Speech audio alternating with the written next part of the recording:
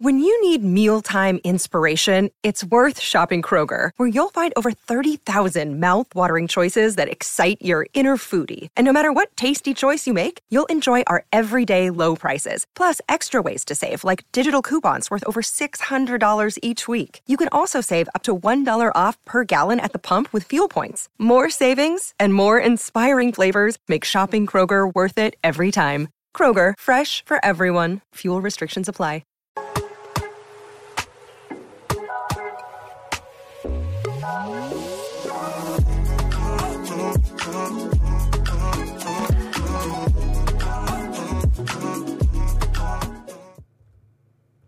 Hello, everybody, and welcome to the show. I'm back! Yay! Yay! Gotta play the sound, the claps. Where are my claps, guys? I'm out of practice on this. Yay! We're back, guys.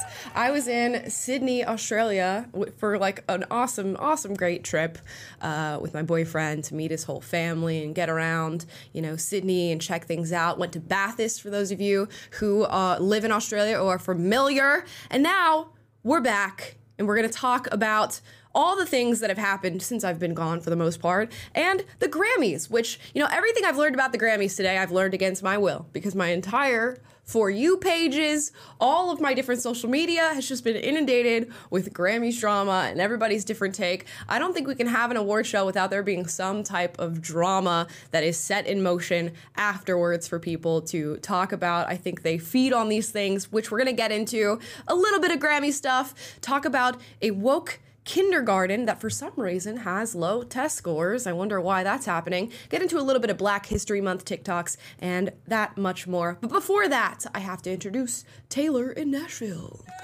Hey, yeah, sorry, I skipped ahead a little bit there, but are you kind of like, does it feel weird, a little nervous? Like, it's been 2 weeks since we're live stream. I'm like, something's bound to go wrong. We tested everything like usual, but I don't know. Got a weird feeling about this. So bear with us, guys, if anything crazy happens.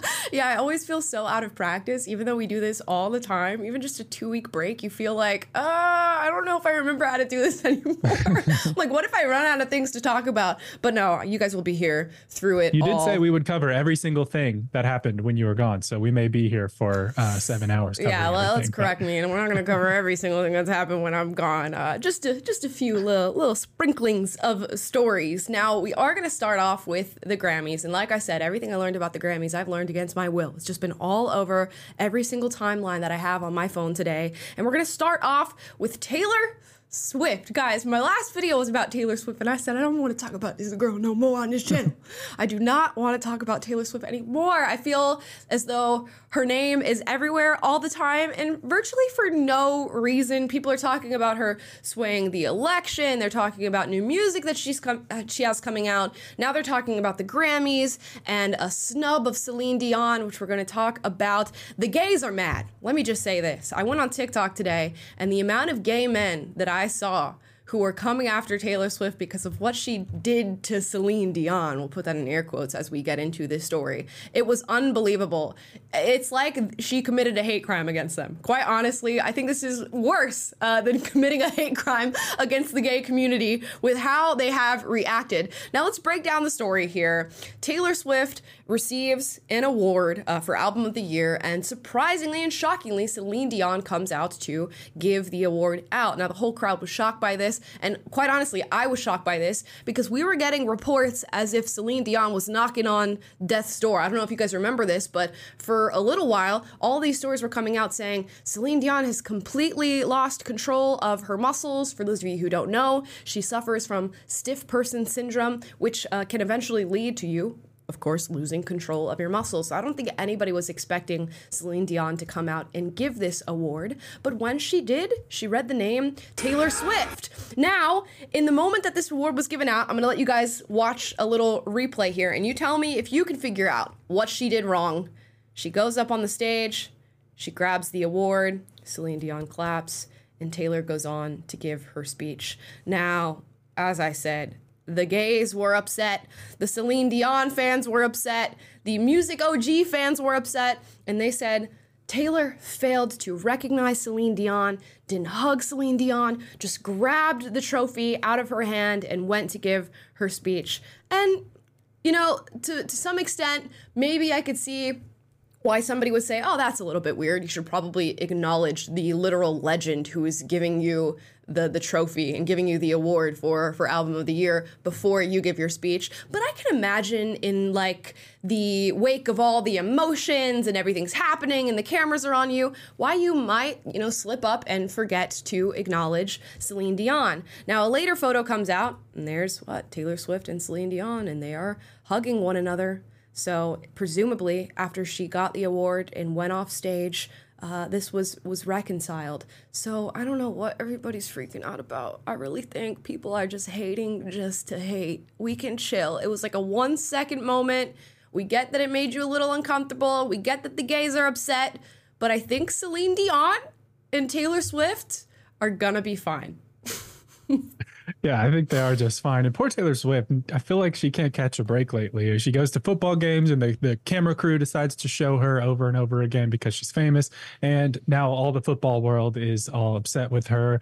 And there's this new thing going out where apparently this whole relationship of hers is a psyop that's bound to swing the election, and everyone's upset with her about that. And then this happens, and yeah, it's not a good look. It's probably a missed opportunity. You do want to like tip your hat to a legend when you're receiving it, and not to get all hyper analytical here. I feel like it's like breaking down sports film or something. But if you watch that clip and she's like going to accept the award, someone like gets her attention as she's like walking to Celine Dion, and she's like acknowledging that person, and the next thing you know, she's back. She's also freaking out with all the accolades. So should she have acknowledged the legend in front of her? Of course.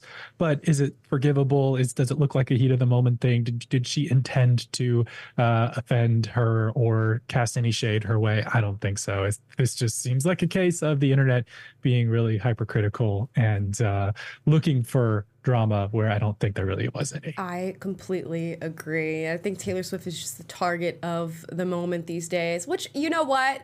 She's getting all this attention. I imagine you just want to cut that down. And again, not the best, you know, etiquette to not acknowledge the person who gives you the award. But yeah, I don't think she went up there thinking, you know, I'm going to slight Celine Dion live on television. Even if Taylor, for some reason, is some fake girl or whatever, you would at least pretend for the Grammys where everybody in the world is going to see your interaction. So I think it was just a little slip-up mistake. Now, what wasn't a slip-up mistake at the Grammys was Jay-Z receiving the Dr. Dre Global Impact Award, and he felt the need to bring up Beyonce and the fact that she did not win Album of the Year. Now, this is not the first time this has happened, right? Beyonce seems like constantly gets acknowledged but doesn't get the award that maybe she or her, you know, companions are looking for. You'll remember the notable moment where Kanye West jumped on stage as Taylor Swift was receiving an award and said, "This should have gone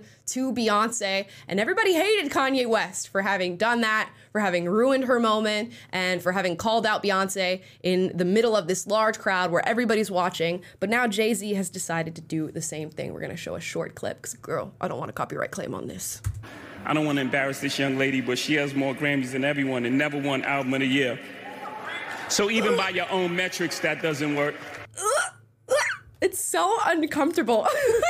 You know, part of me, I feel like, okay, you know, be a man, stand up for your woman a little bit, you know, congratulate her.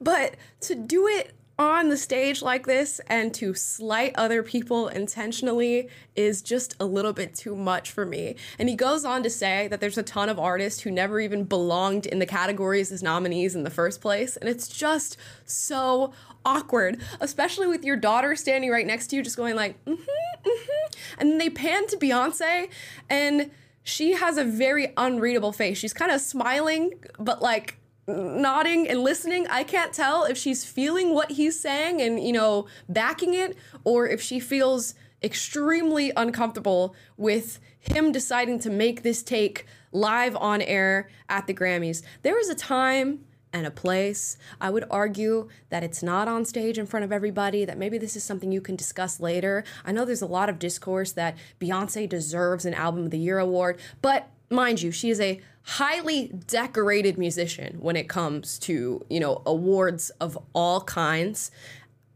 Part of me thinks, like, if you're still angling for like yet another Grammy and you're upset that you're not, popular enough where you feel like you're getting slighted for that nomination, you can chill. I think you can chill. I think you are decorated enough in your musicianship to where not winning album of the year doesn't really mean much. We all know who Beyonce is. We all know her accolades. We all know how popular she really is. And to miss out on one Grammy, again, I think you're gonna be okay. I really do. Yeah, it's just kind of take the W. You're getting this like lifetime achievement award, and it's not a great look to use that as just a platform to say I should deserve even more. My family deserves even more. It's just not a great look. But they seem to allude to like the Academy or whomever it is that chooses the Grammy winners is somehow corrupt or overly.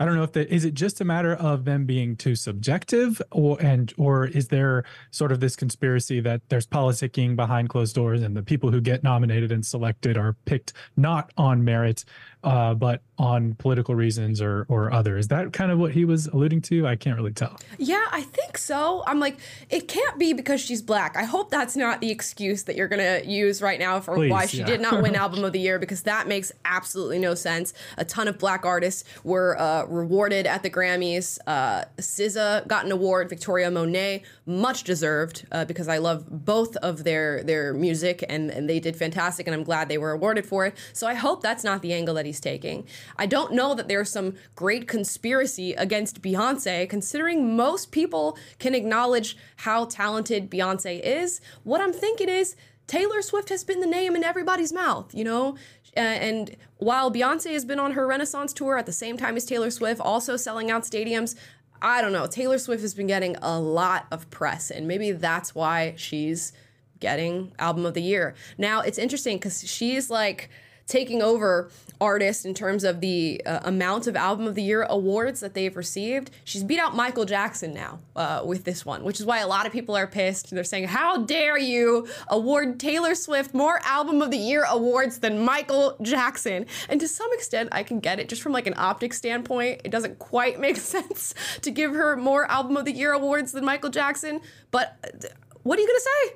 She had a real successful album. She had a real successful tour. She had a movie come out about that tour, as did Beyonce, and that was really successful as well.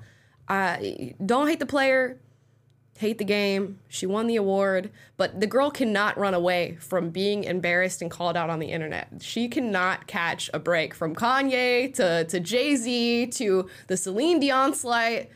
Yeah. If I was her, I just would never log on to the internet, ever, honestly. Well, yeah, I doubt she really spends a lot of time scrolling social media to see what people think of her, but she is absurdly famous. Like, I can say I have never in my life like gone on YouTube and typed in a Taylor Swift or gone on Spotify and pulled up a Taylor Swift song, like not once, but everybody in the world apparently is obsessed with this girl. And I don't know that they choose the winners based on like objective metrics of album sales or streams or how popular you are per se by any objective thing. But to your point, I mean, people love this girl, and her music is just everywhere and ubiquitous. And so I guess it does feel like a cosmic injustice that she's now past MJ.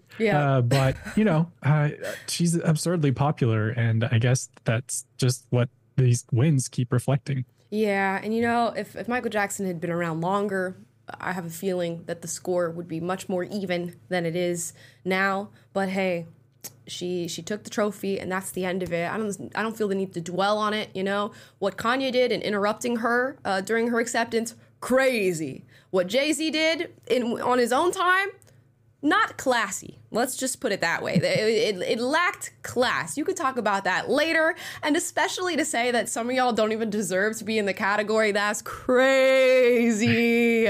Let them live. Let them live. The Carters have, gotten all their awards. Even Blue Ivy is like I think the youngest Grammy winner to have happened. So y'all can chill. I think your family has enough awards. It's just so crazy to watch like these abundantly rich people argue over who deserves their next, medal and who deserves their next award.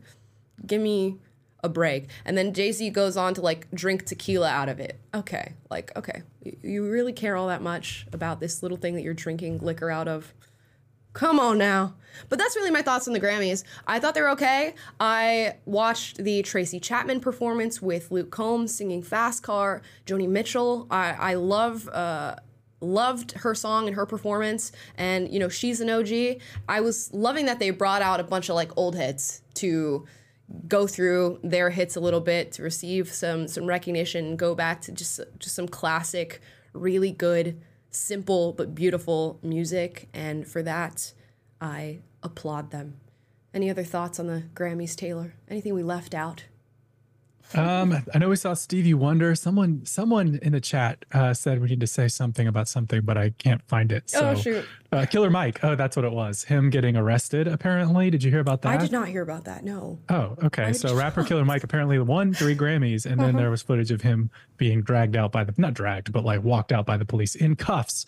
And I'm not sure what he did, but that was another story apparently that happened in the Grammys. So if you log on to social media, you'll get the highlights. You guys will have to fill us in the comments and in the chat down below, because I did not hear about that whatsoever. Now, with that, we're going to move out of Grammys drama and, all that rhetoric. And we're going to talk about this woke kindergarten story. I don't know if you guys have heard about this, right? But this is happening here in California in a Bay Area school where they paid $250,000 for a woke kindergarten program. And surprise, surprise, test scores fell even further. Now, the Bay Area school decided, we need to start spending money and fueling our test scores as a school, because the kids are doing less than ideal when it comes to their metrics in math and reading. I believe it said as of the current state of the school, 4% of students are proficient in math and just under 12% are at grade level in English. And this is a decline of 4% from the previous metrics in this category. And this is Hayward Elementary School. Now, they decided to spend $250,000 in federal money on this organization called Woke Kindergarten to talk about oppression and racism and the conflict in the Middle East with their school and with these students. Mind you, this is an elementary school. So these are very young students who are now having these conversations. I did take the time to go in and look at their website for this woke kindergarten program. And dude, it is insane. It's insane that somebody would pay $250,000 for this. If you look at their homepage, it says home, who we are. You get these like 60-second texts that you can read, woke wonderings, woke word of the day, woke read alouds, Lil Comrade convos, teach Palestine, what you mean, teachable poems. Now I clicked on woke word of the day because I'm like, okay, this could be interesting, because I do feel like within the realm of wokeness, you can have some like high intellect individuals who are just intellectualizing postmodernism or whatever, and they might actually have some good things to teach, or at least some interesting things to teach. And then you have like low tier wokies who subscribe themselves to the idea that if you are a member of a marginalized group, you are immediately oppressed. So we're going to learn about that oppression and learn about our victimhood. Now, this was most definitely made by a low tier wokie. I'm going to put that out right now. Now, the woke word of the day that you can be learning in an elementary school near you: ceasefire, strike, abolish, protest, anti-racist, manifestation. This is wonderful. Don't you want this to be taught in your local elementary school? Now, of course, this did not do anything to fix test scores within the school. As I said, 4% of the school is proficient in math. I cannot hone in on that enough. 4% of the school is proficient in math. Oh my gosh. And less than 20% are proficient in English. Now, mind you, this school has a lot of English learners in it. I think they said about 80% of the school's population is lower income, and they're typically going to be from a Hispanic background, meaning that English is not their first language. And this school district, or this elementary school, is deciding to spend $250,000 to give them a woke education, rather than honing in on their math and their reading skills and their English skills. It means nothing if you teach a young kid what protest means. It means much more if you teach them how to read. Literacy is extremely important. Now, this whole woke kindergarten thing was getting called out. People were calling out the founder of it and the woman, or should I say they, them, who is presumably running this entire organization. And she/they decided to make a video in response. Let's watch. There is nothing. Yes, everyone, the rumors are true. I am anti-Israel. I am pro-Palestine. And I am 100% 10 toes down anti-Israel. I believe Israel has no right to exist. I believe the United States has no right to exist. I believe every settler colony who has committed genocide against native peoples, against indigenous people, has no right to exist. I believe in a free Palestine, from the river to the sea. I believe one day Palestine will be free. Is this news to anybody? Did I just throw some bars at you and not even do it on purpose? Because when your work is poetry, that's what happens. Keep coming for me. Keep coming for me. These people keep coming for me. I am pro-humanity. There is nothing. Okay. So much to unpack there. Oh, first of all, we knew she was on the Free Palestine thing. We don't even need to get into all that. But the U.S. does not have the right to exist. And she says any land that she deems to be taken from an indigenous people does not have the right to exist. Baby girl, there's going to be nothing existing then. How is that going to work? I feel like their viewpoint on history is just so black and white, and that they're just like rubbing a couple brain cells together to come up with these ideas. And these ideas are being ushered into elementary schools. Kids are going to learn from this woman's brain, or this they, them's brain. Sorry, I keep messing up the pronouns there. Just so very wild. And y'all know my theory about slam poet leftists. I told y'all that the slam poet leftists are the ones who are really going to get you. They are really the worst. They are really the loudest. If you hear a slam poet leftist speaking in this type of language about their political musings, you know that person is dangerous. And she said, it's because my words are like poetry, meaning she's one of them. And I will stand 10 toes down on the theory that the slam poet leftists are the worst ones. And this is just more evidence towards that being true, quite honestly. She's really checking every box, right? She does the slam poetry. She's talking about America doesn't have the right to exist.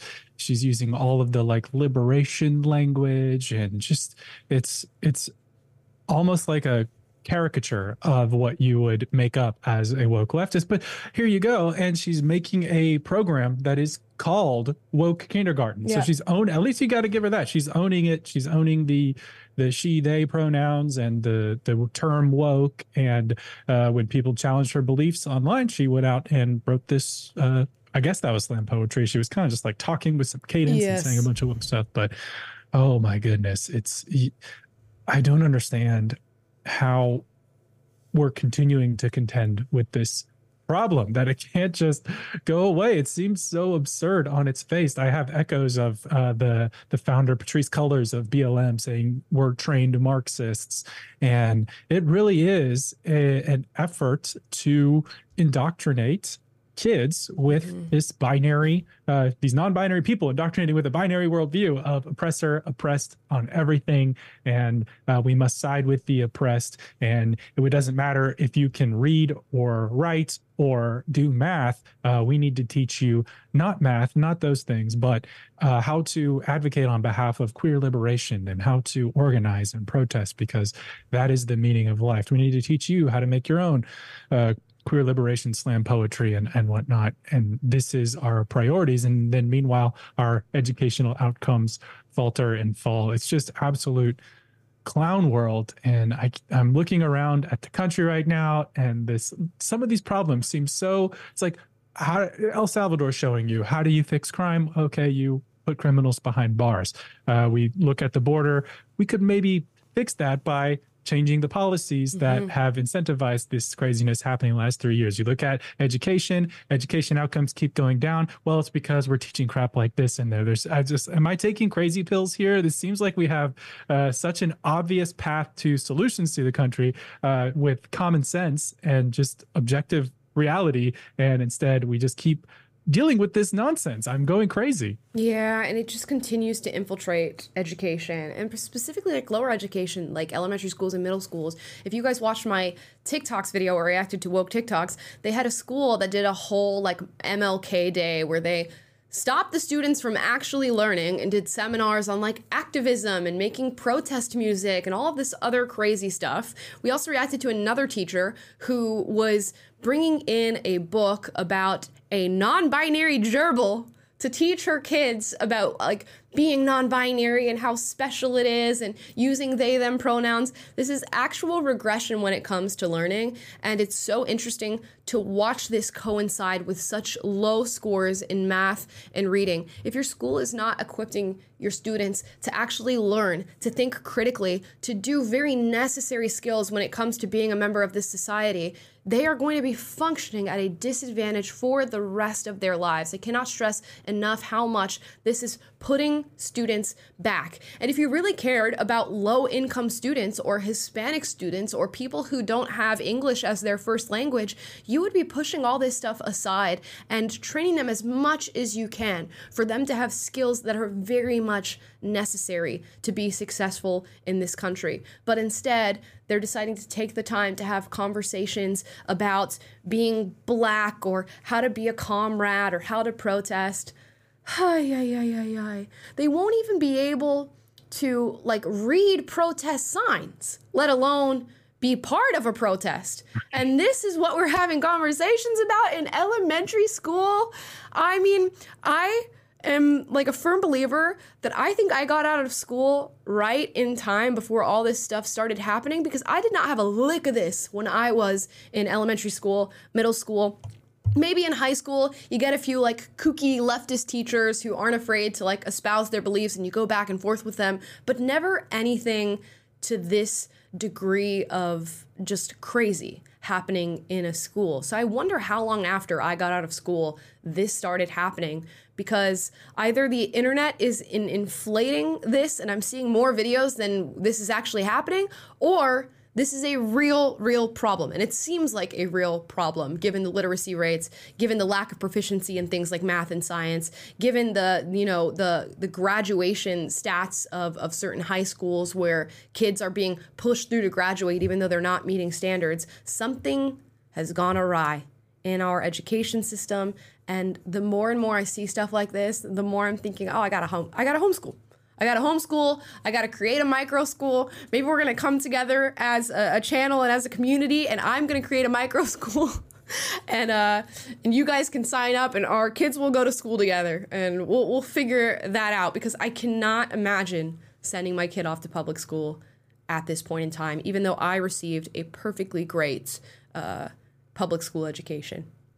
Just not happening. I'm the same way. I kind of always planned on at least having public school be a season of my children's education, because I went to public school, private school, I did homeschool, I went overseas and did international school, and I'm grateful for the different experiences that I got, and I think it's good and healthy to be able to be adjusting in different environments and such. But my goodness, with the amount of stuff that you're seeing on social media, and yeah, to your point, you could say maybe this is all being blown out of proportion and we're just seeing these selectively outrageous videos, but it's also borne out in the outcomes that you're talking about in test scores and just literacy rates, math performance, etc., and also in the culture. It's being borne out by the mental health issues we're seeing. It's being borne out in the insane rhetoric that we're seeing in culture and politics.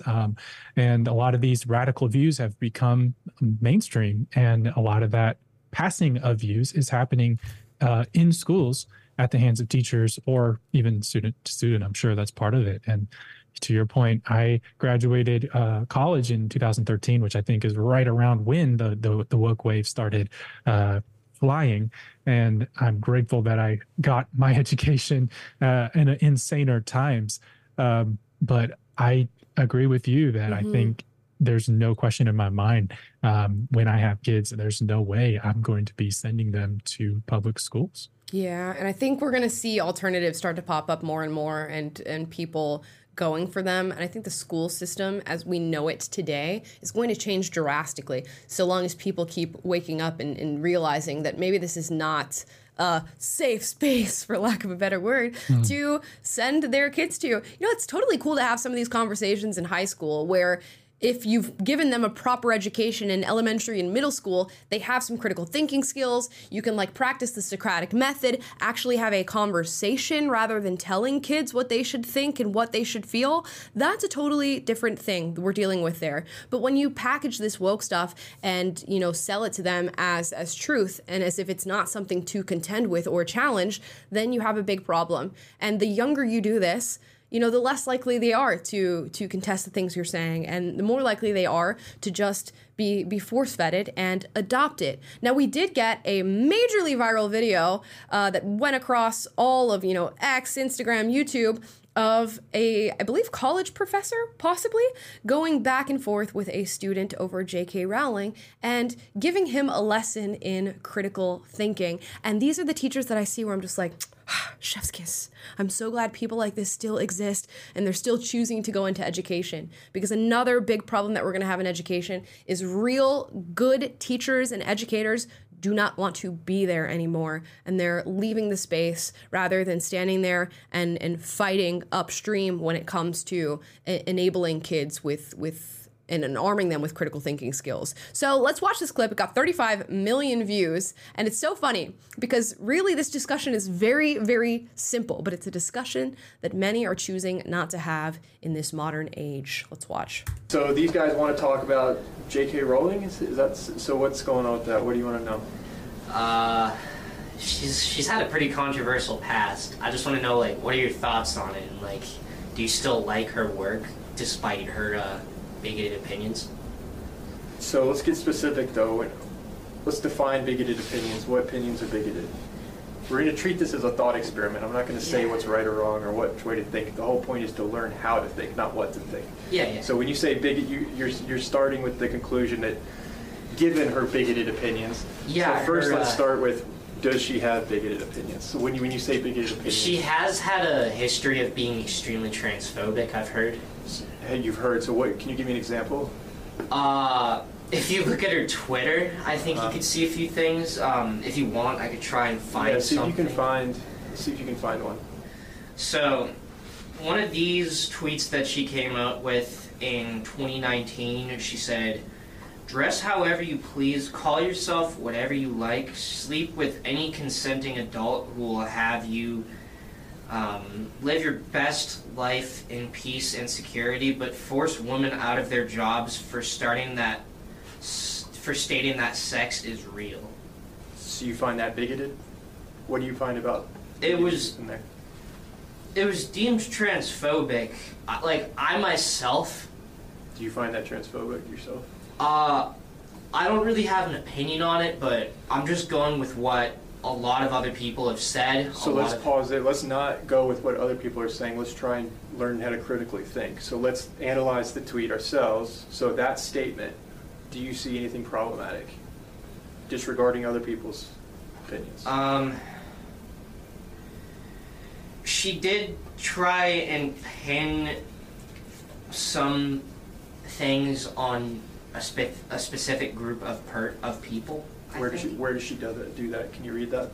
But force women out of their jobs for stating that sex is real. So when I hear that, I'm interpreting that as meaning if a woman says that, saying that there's a difference between men and female and then being attacked as transphobic, I think that's what she's saying by attacking someone for stating that sex is real. That is exactly what she's saying. Is that transphobic to you? So, to me, no. Stating that sex is real is not transphobic. It's just a fact of life. It exists. So is there anything you disagree with in that tweet? In that tweet, I can't really see anything that I myself disagree with, but I can see why some people would think, oh, this is offensive. We can't have that here or something, because... Sure. There's an apology tweet. Let's read that. What did she say there? I haven't read that. I respect every trans person's right to live any way that feels authentic and comfortable to them. I'd march with you if you were discriminated against on the basis of being trans. At the same time, my life has been shaped by being female. I do not believe it is hateful to say so. You see anything problematic there? She's apologizing, so no, not really.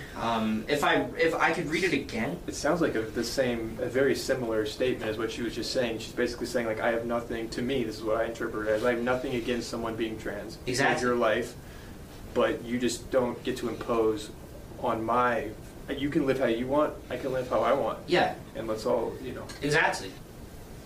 So I guess now that we're looking at it like, oh, there's not much difference between me or her, do you think it's fair that that she's being attacked by a large group of people and people are calling her, like you said at the beginning of this conversation, you said, given the fact that J.K. Rowling is transphobic, how do you feel about Harry Potter? Now, retroactively looking at that statement, do you think that was the best way to phrase? No, I feel like an idiot now. It's okay though, but this is why we do this, to learn how to think. Are you kidding me?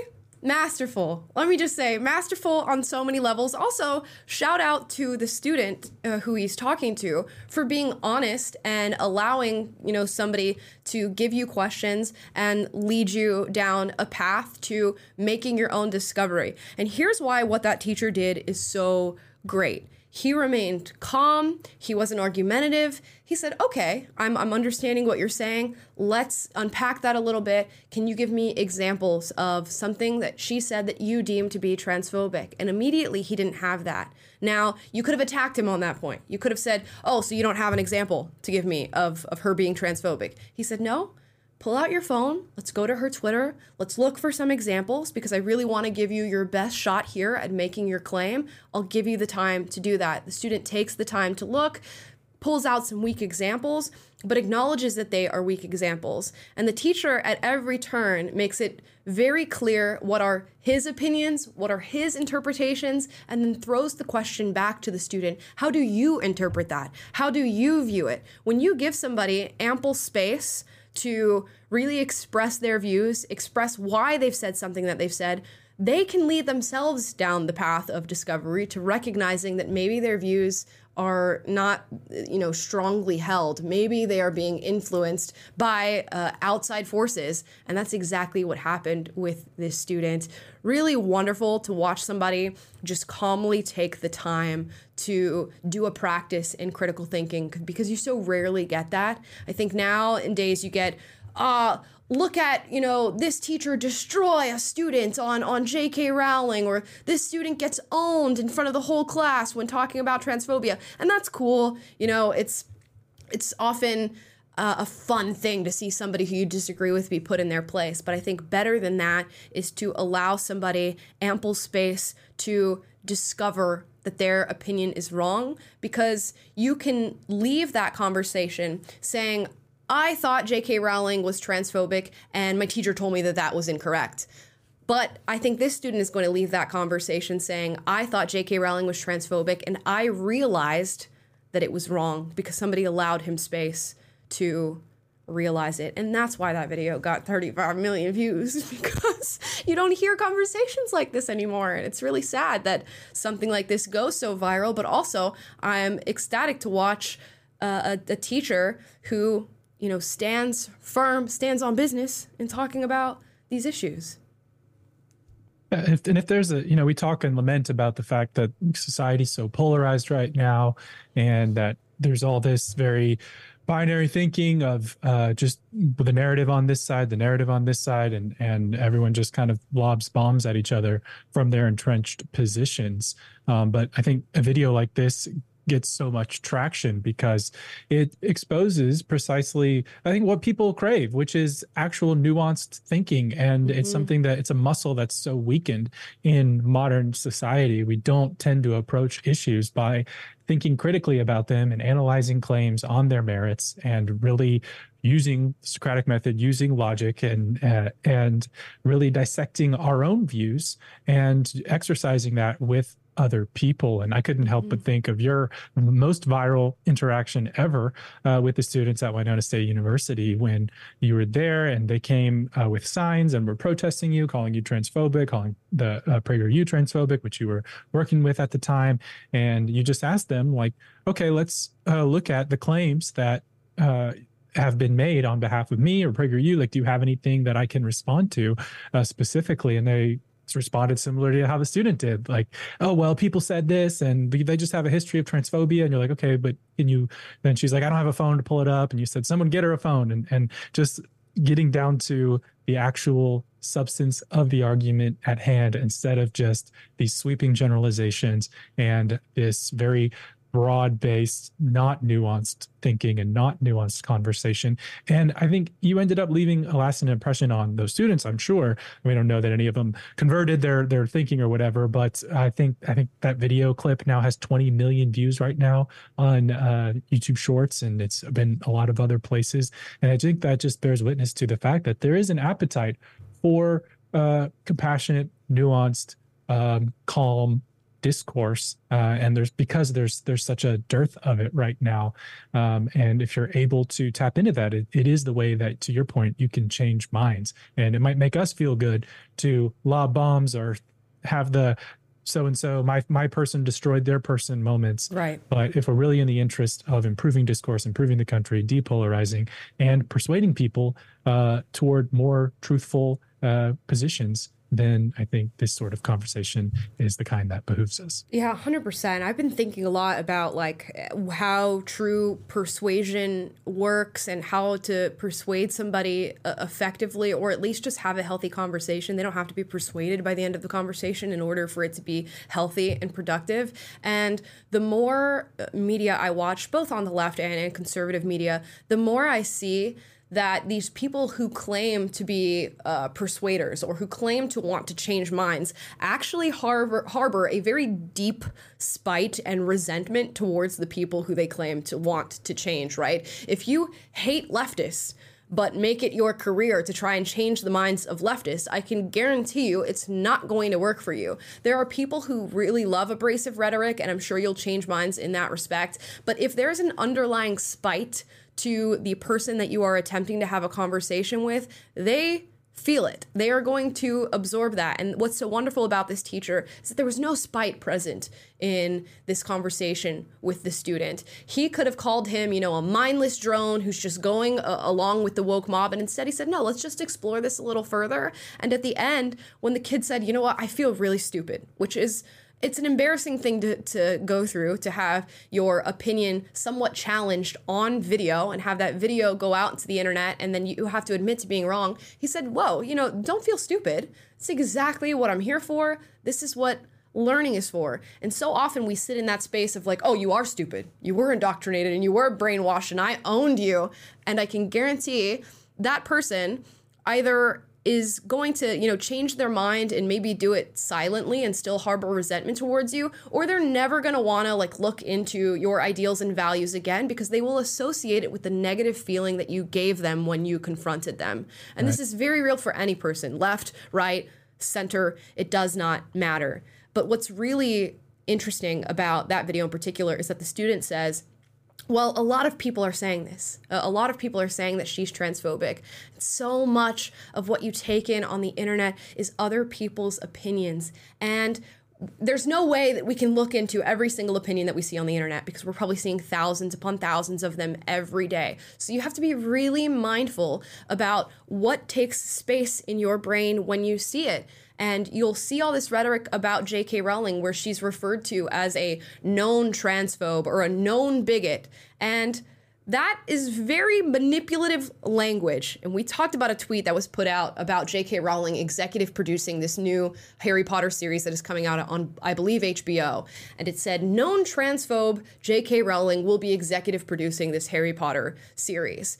To package something like that as if it is widely known, as if this is somehow a fact that you can prove, and then put that out on the internet for people to see. These are the people that you are affecting. You're affecting a student like this who goes, well, I saw that she was a known transphobe on X, and now that's what I believe about her. And these are the people who are ripe for the picking when it comes to persuading them, because they're really not strongly held beliefs or values. They're just things that they've seen on the internet and now believe because so many people have decided to come to this consensus. So we can be upset at the people who think these things, or we can challenge them respectfully. And challenging somebody with respect takes more time than just shutting them down and owning them or whatever.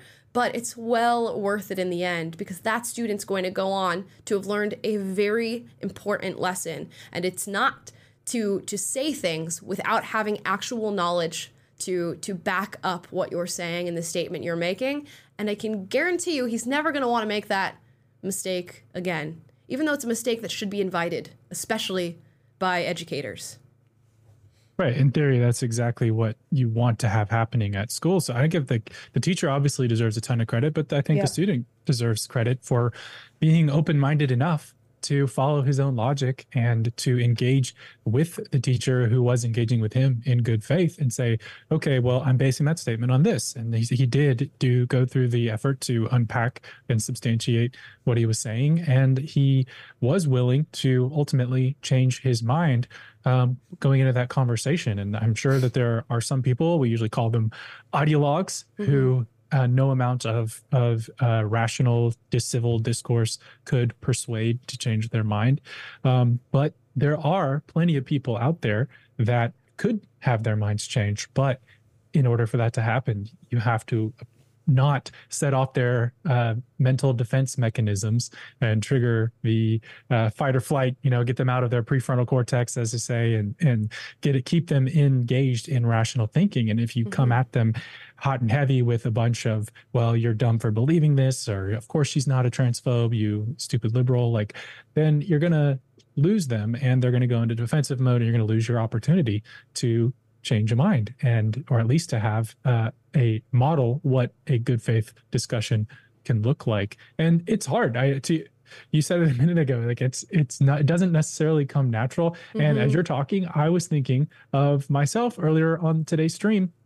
When we reacted to that woke teacher, my brain just went to how is this happening? I was just so overcome by this sense of, wow, society is just driving me nuts. And I responded kind of emotionally. And then you came out and said, well, if you were actually interested in improving the lot of children and improving their educational outcomes, which is something that in theory we could all agree on, wouldn't you want to teach them math instead of activism? And it's such a more rational approach than oh my God, I'm so mad about this. This is so crazy.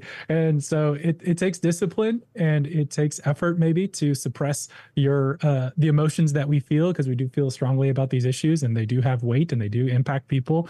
And that's something to bear in mind. But if we want to be persuasive, we have to keep your cool and you have to appeal to things that people want to have logical opinions. They don't want to be defending the indefensible. They don't want to be standing on ground that is completely irrational. And if you can walk them through exposing the holes in their own logic, you have a chance to change their mind. But if you just act emotionally, you don't. Yeah, I mean, sometimes, y'all, it's very difficult. It's very difficult. I am no stranger to having lost my temper in talking to somebody about these sorts of ideas, especially if they come at you aggressively, or when somebody characterizes you in a way that is just so far beyond reality. It is so difficult to keep a lid on your emotions. And I am by no means a saint when it comes to talking to people about this stuff, because, whoo, my goodness, sometimes your blood is just boiling and you have to just swallow what you're feeling, and it's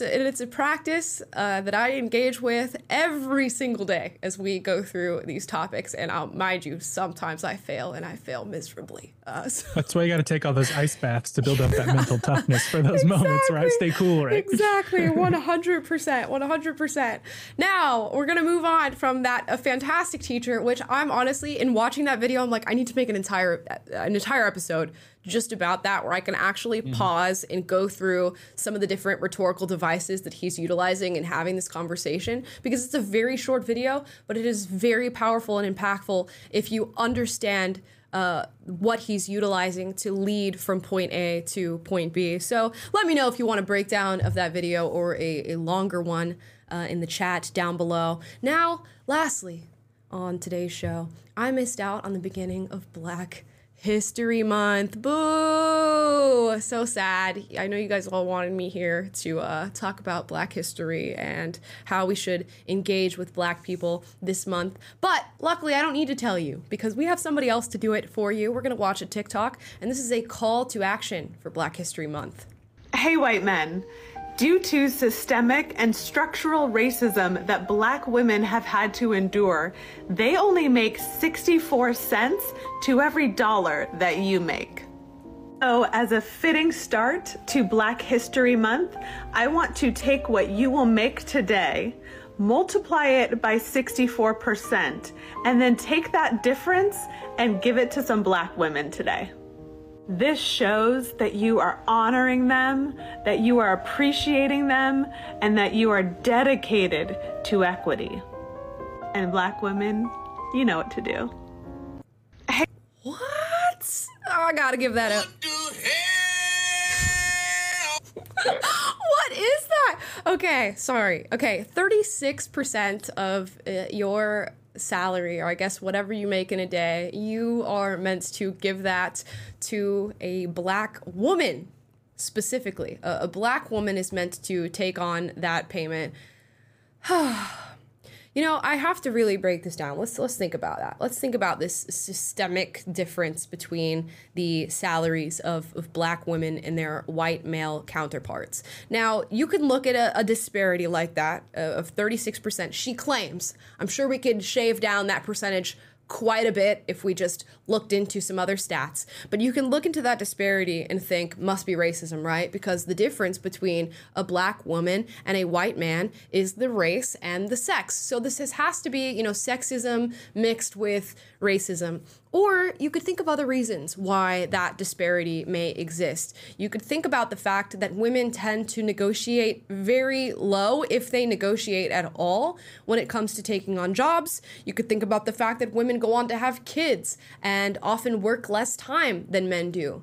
You could think about the fact that women often take on less overtime than men and are a little less dedicated to their jobs and endeavors and more dedicated to what's happening in their personal lives, and that could affect your pay. You could think about cultural differences that would lead to a difference in pay. You could think about a difference in training leading up to your job that would lead to maybe a white man having a higher salary than a Black woman does. All of these different things, I think, are just completely blown over or, you know, shoved underneath the rug, and we immediately run to racism. And this is why, if there is a wage gap that is as large as this woman is saying, it is never going to be solved, because I can nearly guarantee you that the heart of the issue is not racism.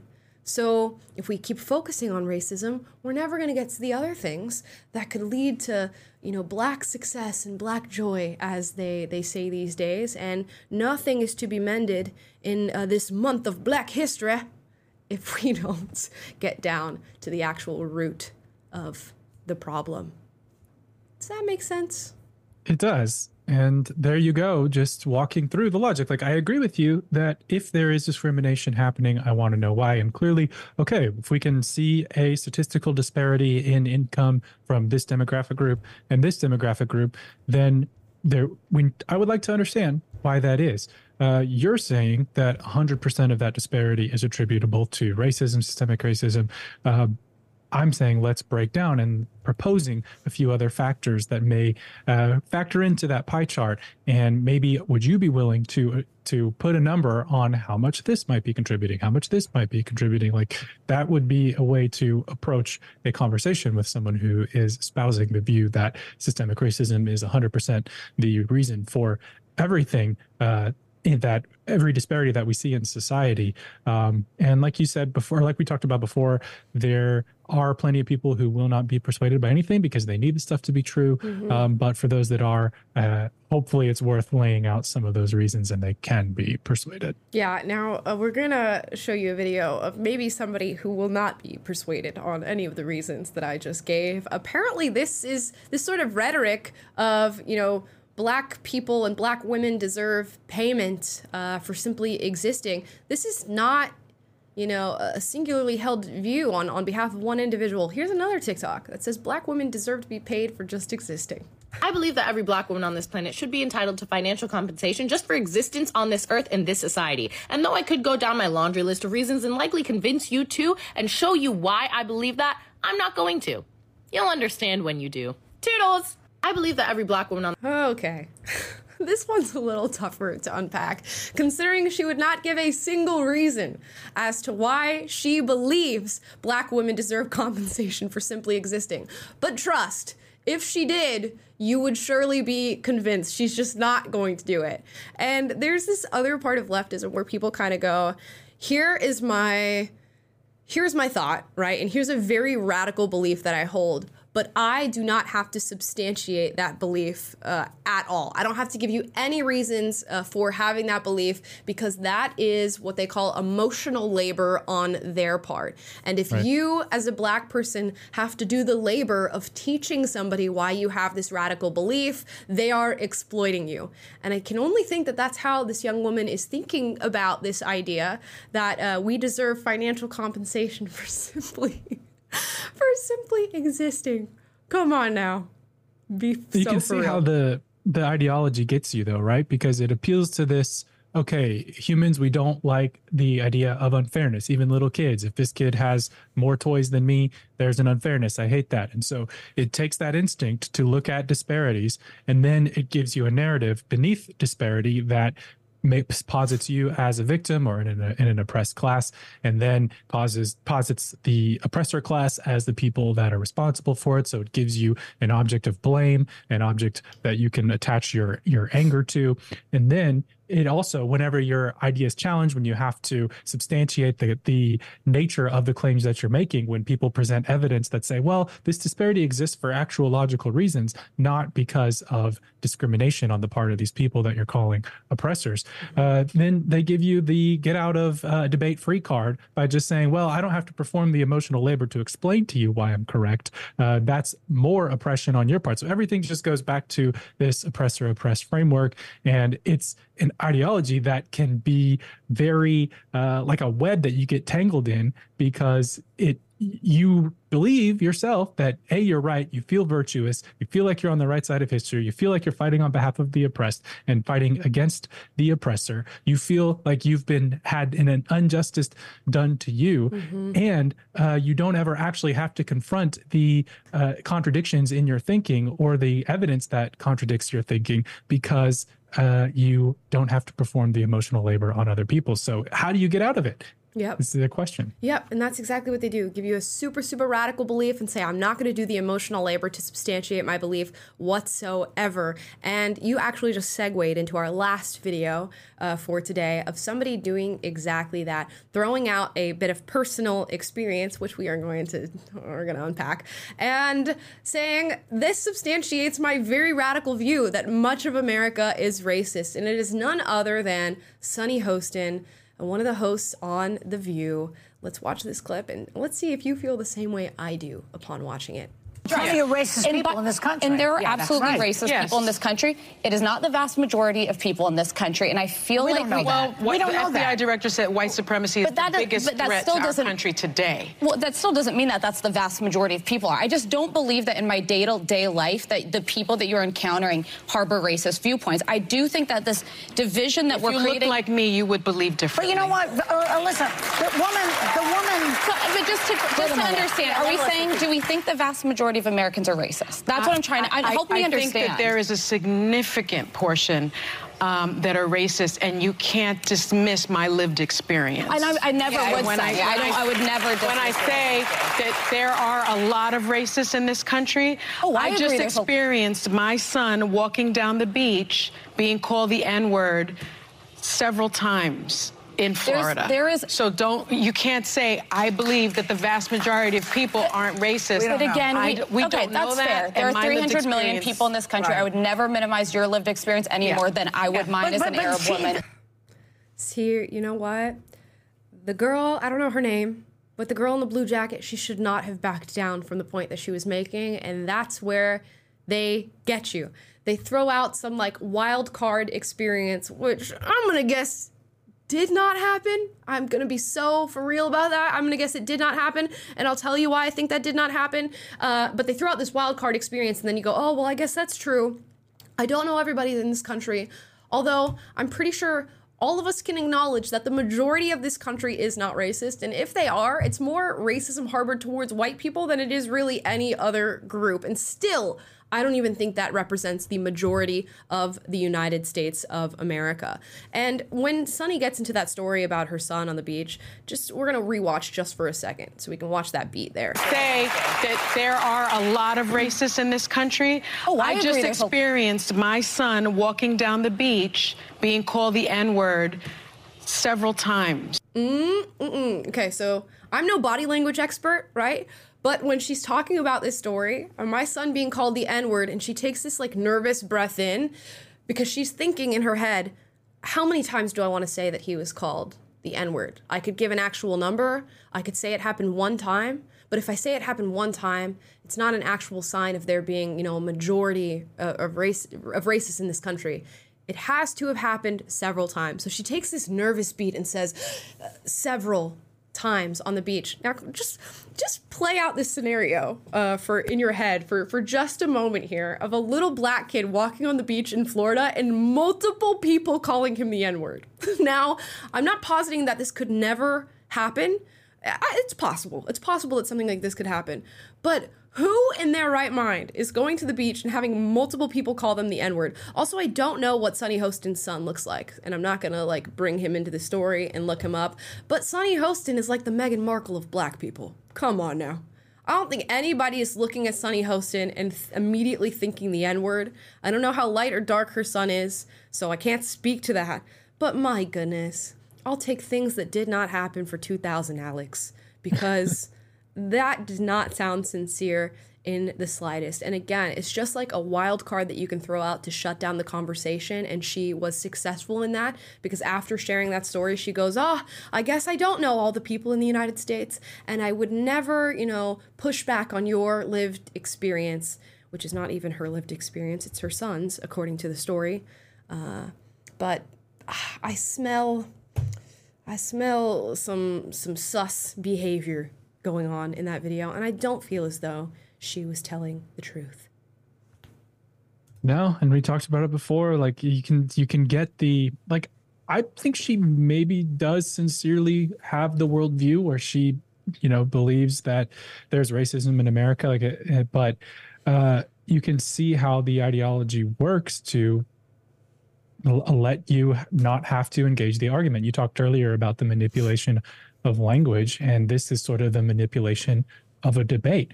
The kicker in this whole thing is even if her little anecdote is true, and of course that's a horrific thing that would have happened, but it doesn't necessarily tilt the argument in her favor on the merits. The actual claim is that there's a widespread racism. The majority of American people, and I'm guessing she's referring to white Americans, are racist. And you can't substantiate that with an anecdote about someone walking on a beach, as horrible as whatever did or did not happen may have been. But she gets to win the argument because she made this story and this appeal to emotion, and that shuts down the conversation, which might have actually led somewhere.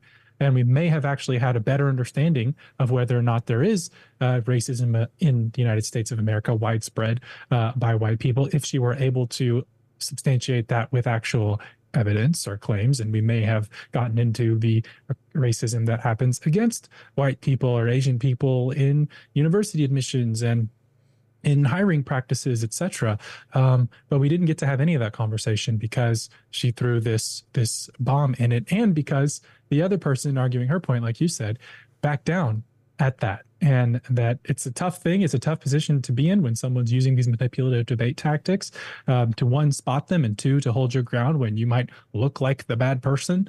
But we have to stand on the side of the truth and go down with it, and ultimately the truth will out. Yep. And you all know, guys, I was interviewed to be on The View at some point. I went through 2 different interviews to be on this show. It didn't end up panning out, but my goodness, I would not have let that slide. I would not have let that slide if I was a panelist on this show. And maybe that puts too much of a riff in the conversation, considering I think these women are so used to just throwing out these super radical ideas and nobody really standing on their beliefs to challenge them. But oh my gosh, if I had been there for that moment, I was not letting it slide. I was not going to let it slide. But like, tell me more about that day at the beach for your son. Can you unpack that a little bit? Can you give me more details as to how this happened and who said what? And please give me more evidence to substantiate the fact that you think the majority of Americans are somehow racist and that white supremacy is the biggest threat to America. I would love to get a little bit more clarity on that. And of course, they'd probably just throw it to commercial break after that. And with that, guys, we are going to get into your super chats today. Let's hear from you. Talk about today's stories. All right. We know you guys missed them. We were following the comments on some of the recorded content while we were away, and people were like, no super chats, WTF? And so here we are. That's what happens. Now's your chance if you've been holding out. So the first one today is from Pitlin44, says, Amala, I watched the dentist video. Why doesn't anyone ever bring up the fact that almost all black dentists are the descendants of, quote, free persons of color? Because there's a lot of history there. I not looked much into dental history, and I would not know why that would be a fact. I'm gonna have to look into that. But I think the reason that nobody brings that up is not many people have extensive knowledge on dentistry, especially black dentistry. Yes, that is an interesting factoid of history, to say the least. Did not know that. Michael Jackson says, I'm still alive, just hiding, LOL. Who said that? Michael Jackson. Michael Jackson, still alive, just hiding. I mean, if Michael Jackson was still alive, would love some more music. But maybe he did. I know there's a lot of theories that say Michael Jackson is actually still alive and he's living his best life because he wanted to get away from all the fame and all the horror of it all. Who knows? Who knows? There's a lot of theories. Some people say he's with Princess Diana, just in there chilling on some island somewhere. Who Tupac, knows? They're about to drop the collab of the century. Imagine.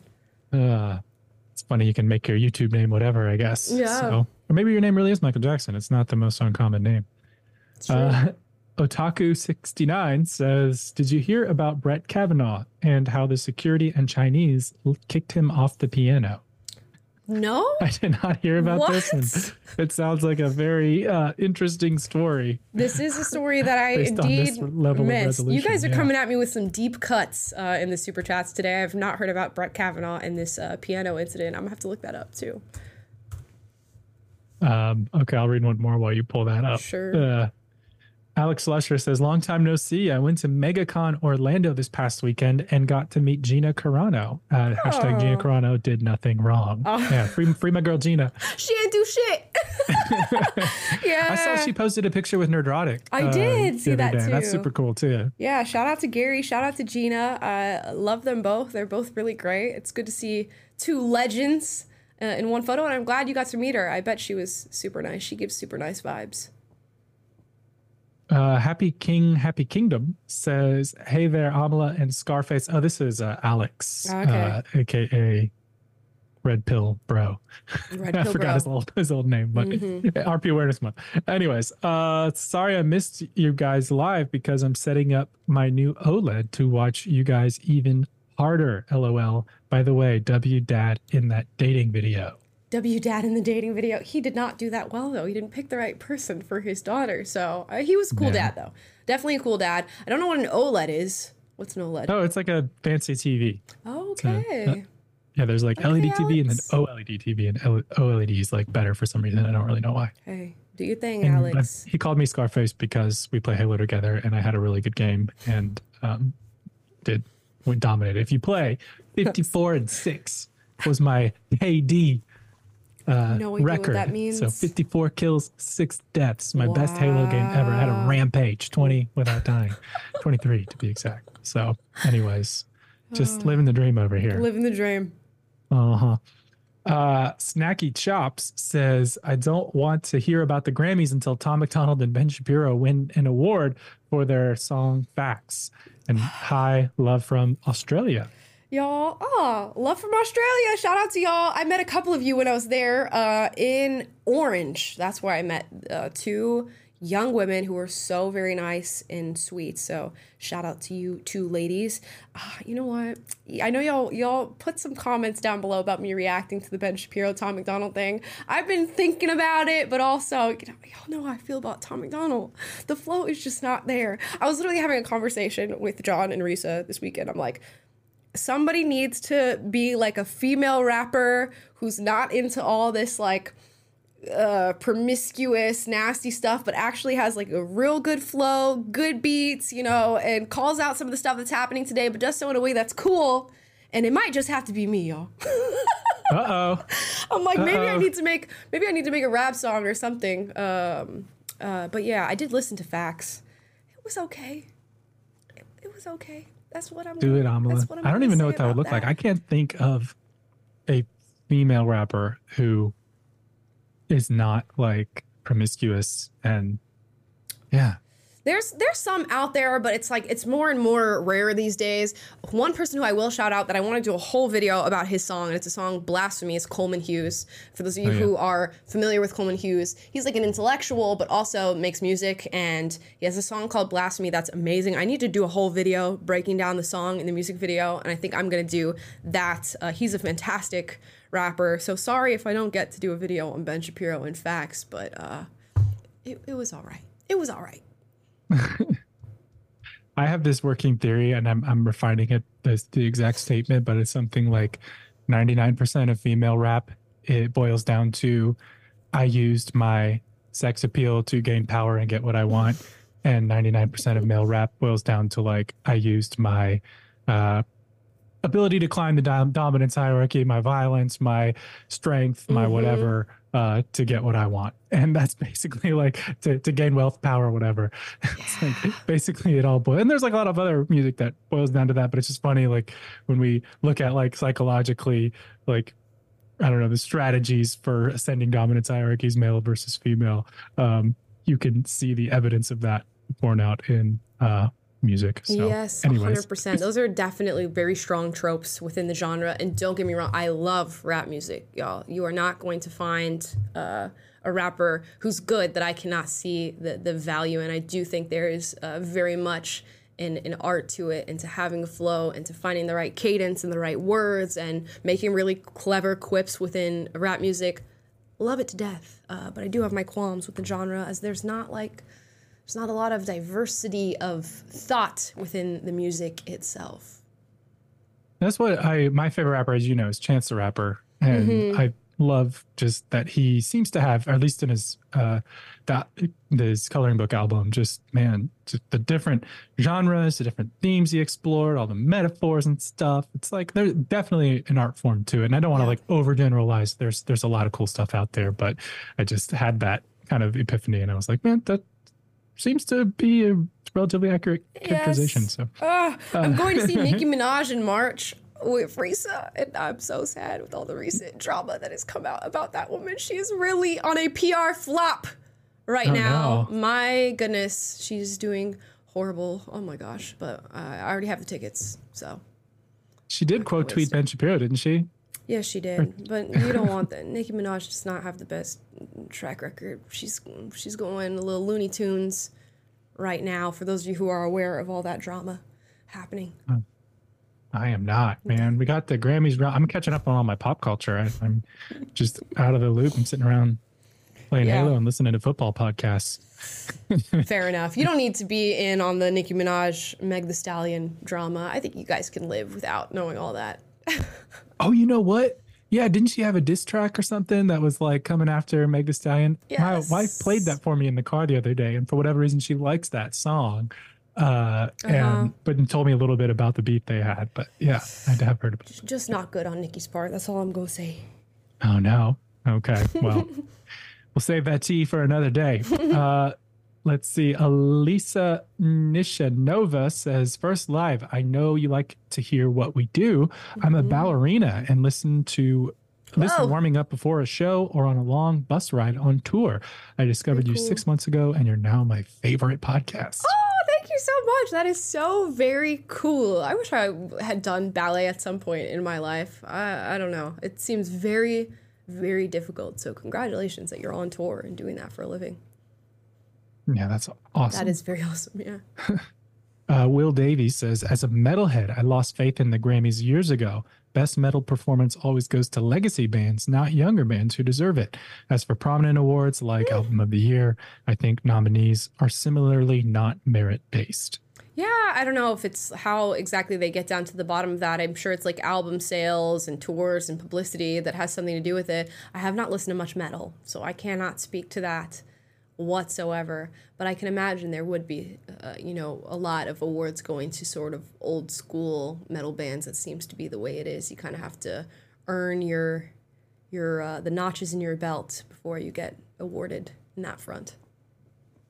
It's a tough balance, right? Because like my wife turned on the Grammys and I'm like, okay, Jay-Z, I know who that is, and then they give the award to some person and I'm like, I don't know who that is, and like everyone young, I'm like, a new artist, I'm like, that's funny. Taylor's not up to date. I don't know these people, but all the old people, I'm like, okay, yeah, those are people I'm familiar with, and you got to keep up with it. It's just exhausting. You do have to keep up. It's a lot, and it's just ever changing and shifting, and oh my goodness. But I do manage to keep up with music because I just listen to a lot of it. So yeah, and I guess my point was like, if you only ever give credit to the OGs, then how is other people supposed to break into this Super Chatter's point as well? Right. But I feel like the Grammys had a good mix of like new artists winning stuff, artists that haven't won in a long time. I mentioned Victoria Monet at the top of the show, which she's been in the game for like 15 years and never won a Grammy. And now she's like finally being rewarded for her efforts, and she's majorly talented.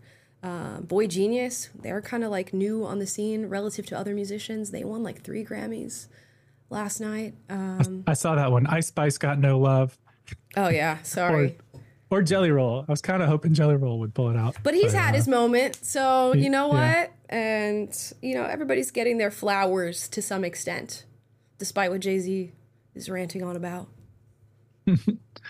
Okay, Happy Kingdom again says, Avala, have you listened to the #1 rap song yet? Same topic. I got to give it up to Ben Shapiro. This is where 15 years of professional violin gets you facts.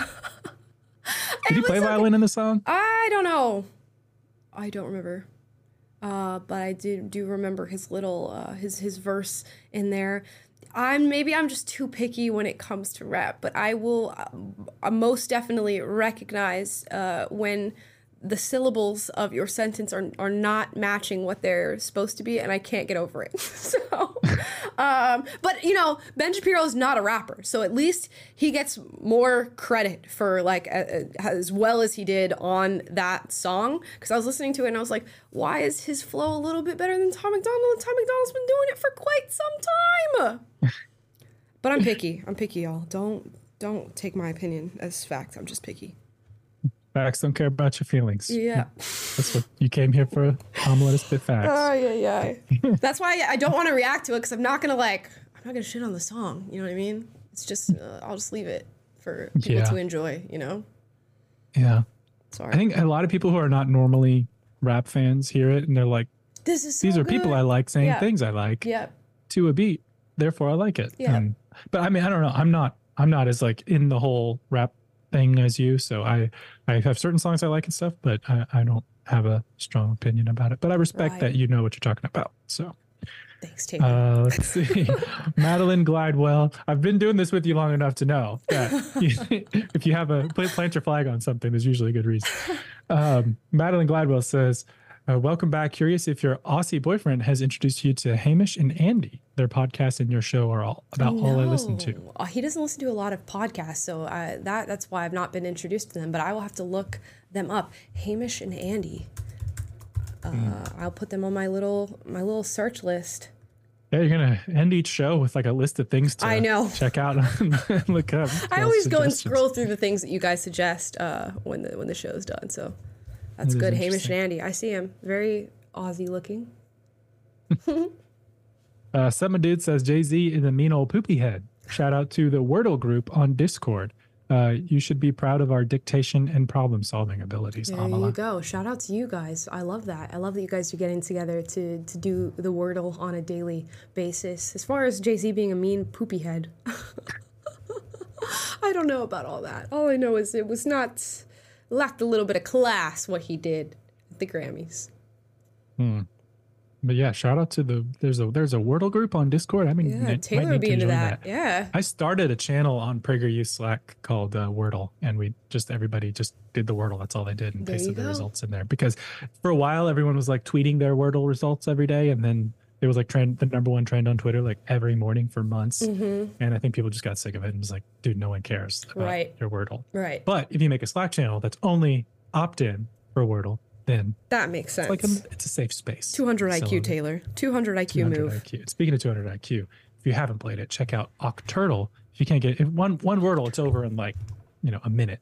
Octurtle's 8 words, and there's multiple ways to do it, and that's a fun word game I like to play now and then. So Octurtle, keeping the brain sharp. Got to. Let's see here. Michael Jackson again says, funny thing, I am white, youngest of 5 brothers, and did live in Gary, Indiana for a few years. Just don't have his voice, but it is my name. There you go. Wow. All the coincidences are lining up, except you didn't get the voice. What a snub to not get the voice, but have all those other similarities. Tragicastan. Tragicastan. That's funny. Gary, Indiana, that's a coincidence. Your home sweet home. Celtic Blacksmith says, Amala, so glad you survived your DEI flights, darling. We missed your lives, and I guess we missed Taylor too, or whatever. JK, homie. Dude, my flight back from Australia, amazing. Chill as can be. The flight there, brutal. It was brutal. There was so much turbulence, even though I know a plane has never crashed from turbulence, right? I know this logically, but it was just the worst. My boyfriend's just sleeping the whole time peacefully while the plane is like jerking around. And then I got like a massive, massive headache that I had for the entirety of this 14-hour flight. So that was super dope. But I said to myself, the trip can only go up from here. So this is a great way to start things out. Well, hopefully. You're on an airplane, so it's going down eventually. Can only improve. Happy Kingdom again says, are you glad, Amala, that you never joined that squawking clown show called The View? Amala manda estas bandejas a la calle. Scarface translate. Love you guys. Amala send these. I don't know that word. It sounds like a mean word, but probably these 304s to the streets. Okay. No, I actually would have loved to have been on The View for the very purpose of actually being like a strong challenger, a strong, respectful challenger to their beliefs. I don't think I would have lasted long on the show with that being my goal, because considering it doesn't seem like they want somebody who's has very strongly held beliefs in opposition to what they think. But I would have loved to have at least like a 1-2 show run where you just come in, spit some facts, and leave. Never to be seen again. Drop the mic on your way out. Never to be Sorry, seen Whoopi. again. Sorry, Whoopi. Sorry, Sonny. Victoria Watkins says, as the only black woman in a prominently white male workplace, I can vouch that I'm well taken care of. Through hard work, I have acquired my own office and multiple raises. I love your content. Love that for you. I mean, if there's anything that I could, say in terms of like advice, if you want to like stand out at work, it's just doing one extra step each day. Your employer is always going to notice that. Doesn't matter who you are or what you look like. People notice results. And I bet that's why you have your office and that you are well respected and taken care of at your job. It takes very little, over the edge to really stand out as an employee. It's true. The bar is sadly so low in the American work landscape. Yeah. And if you just are diligent and punctual and on top of your stuff and have ownership and just do what's expected of you and then some, you're gonna go places. You are in there like swimwear, baby. The Taylor fan club says, happy to see my favorite parasocial streamers again. We're happy to be back. We're happy to hear from you. Taylor's always happy to hear from the fan club, so long as you are not hitting on him in an egregious manner. Yeah, we've improved since then. So yes. Good on you. Understood. Snacky Chops again says, yes, Amala, become the rapper we need.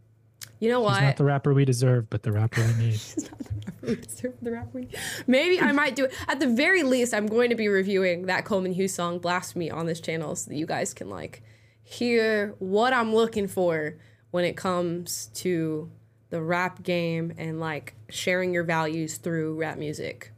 Because it's possible. It's very much possible. Rap music gets a bad rep and it doesn't necessarily deserve it. I will be your ignorant white boy audience target audience who will learn about these things that I do not know. There we go. Otaku69 again says, Brandon, not Brett. Autocorrect still relevant. Oh. What was that about again? It's in the Eternal Record. He said, okay. Brett Kavanaugh. He meant to say Brandon Kavanaugh. Yeah, I have no idea who Brandon Kavanaugh is. So that would help in my search to figure out this piano incident. Okay.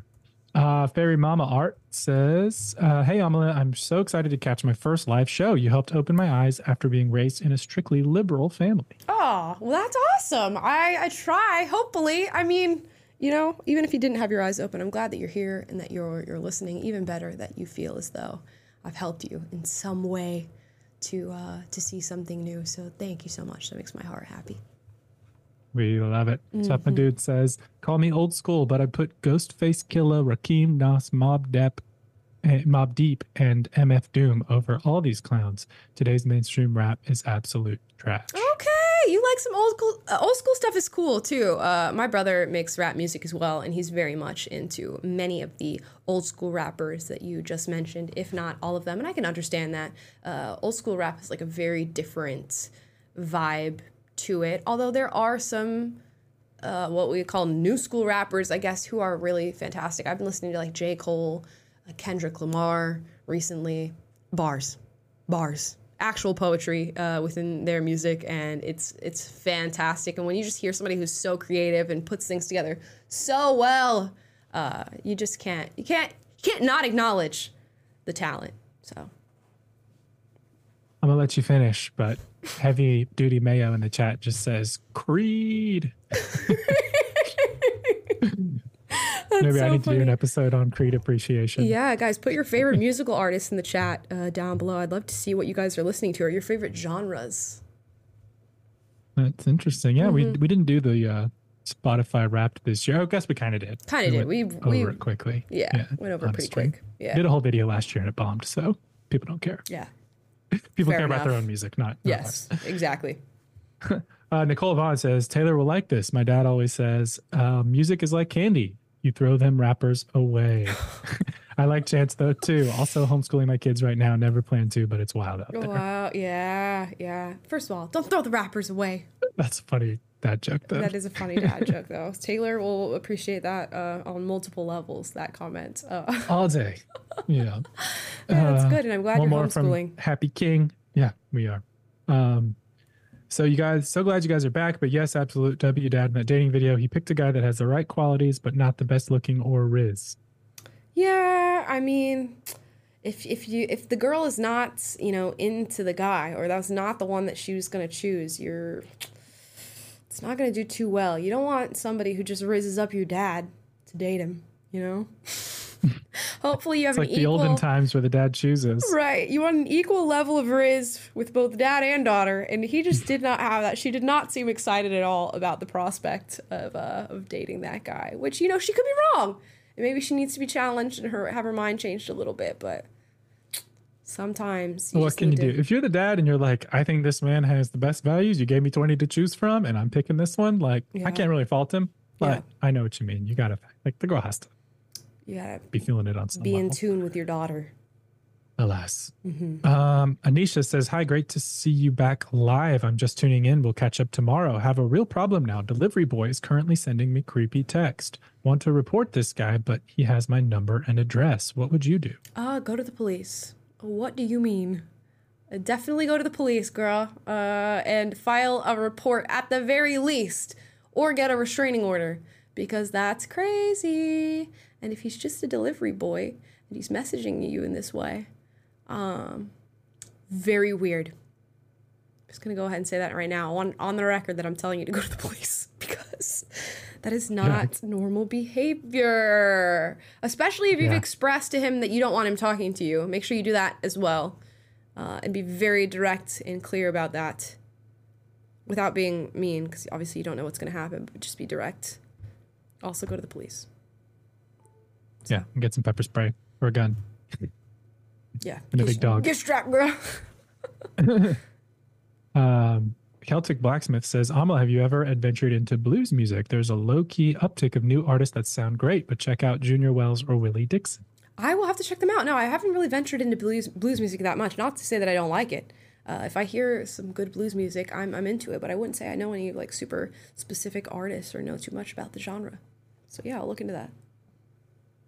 Yeah, I love me some blues. It's a good suggestion. Thank you.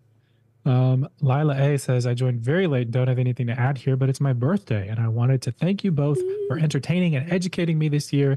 Love you guys in a non-parasocial way. Aw, happy birthday! So glad you're spending some of your birthday time with us, and I hope you're having a good day. Yeah, and money. My goodness, you're giving us money on your birthday, girl.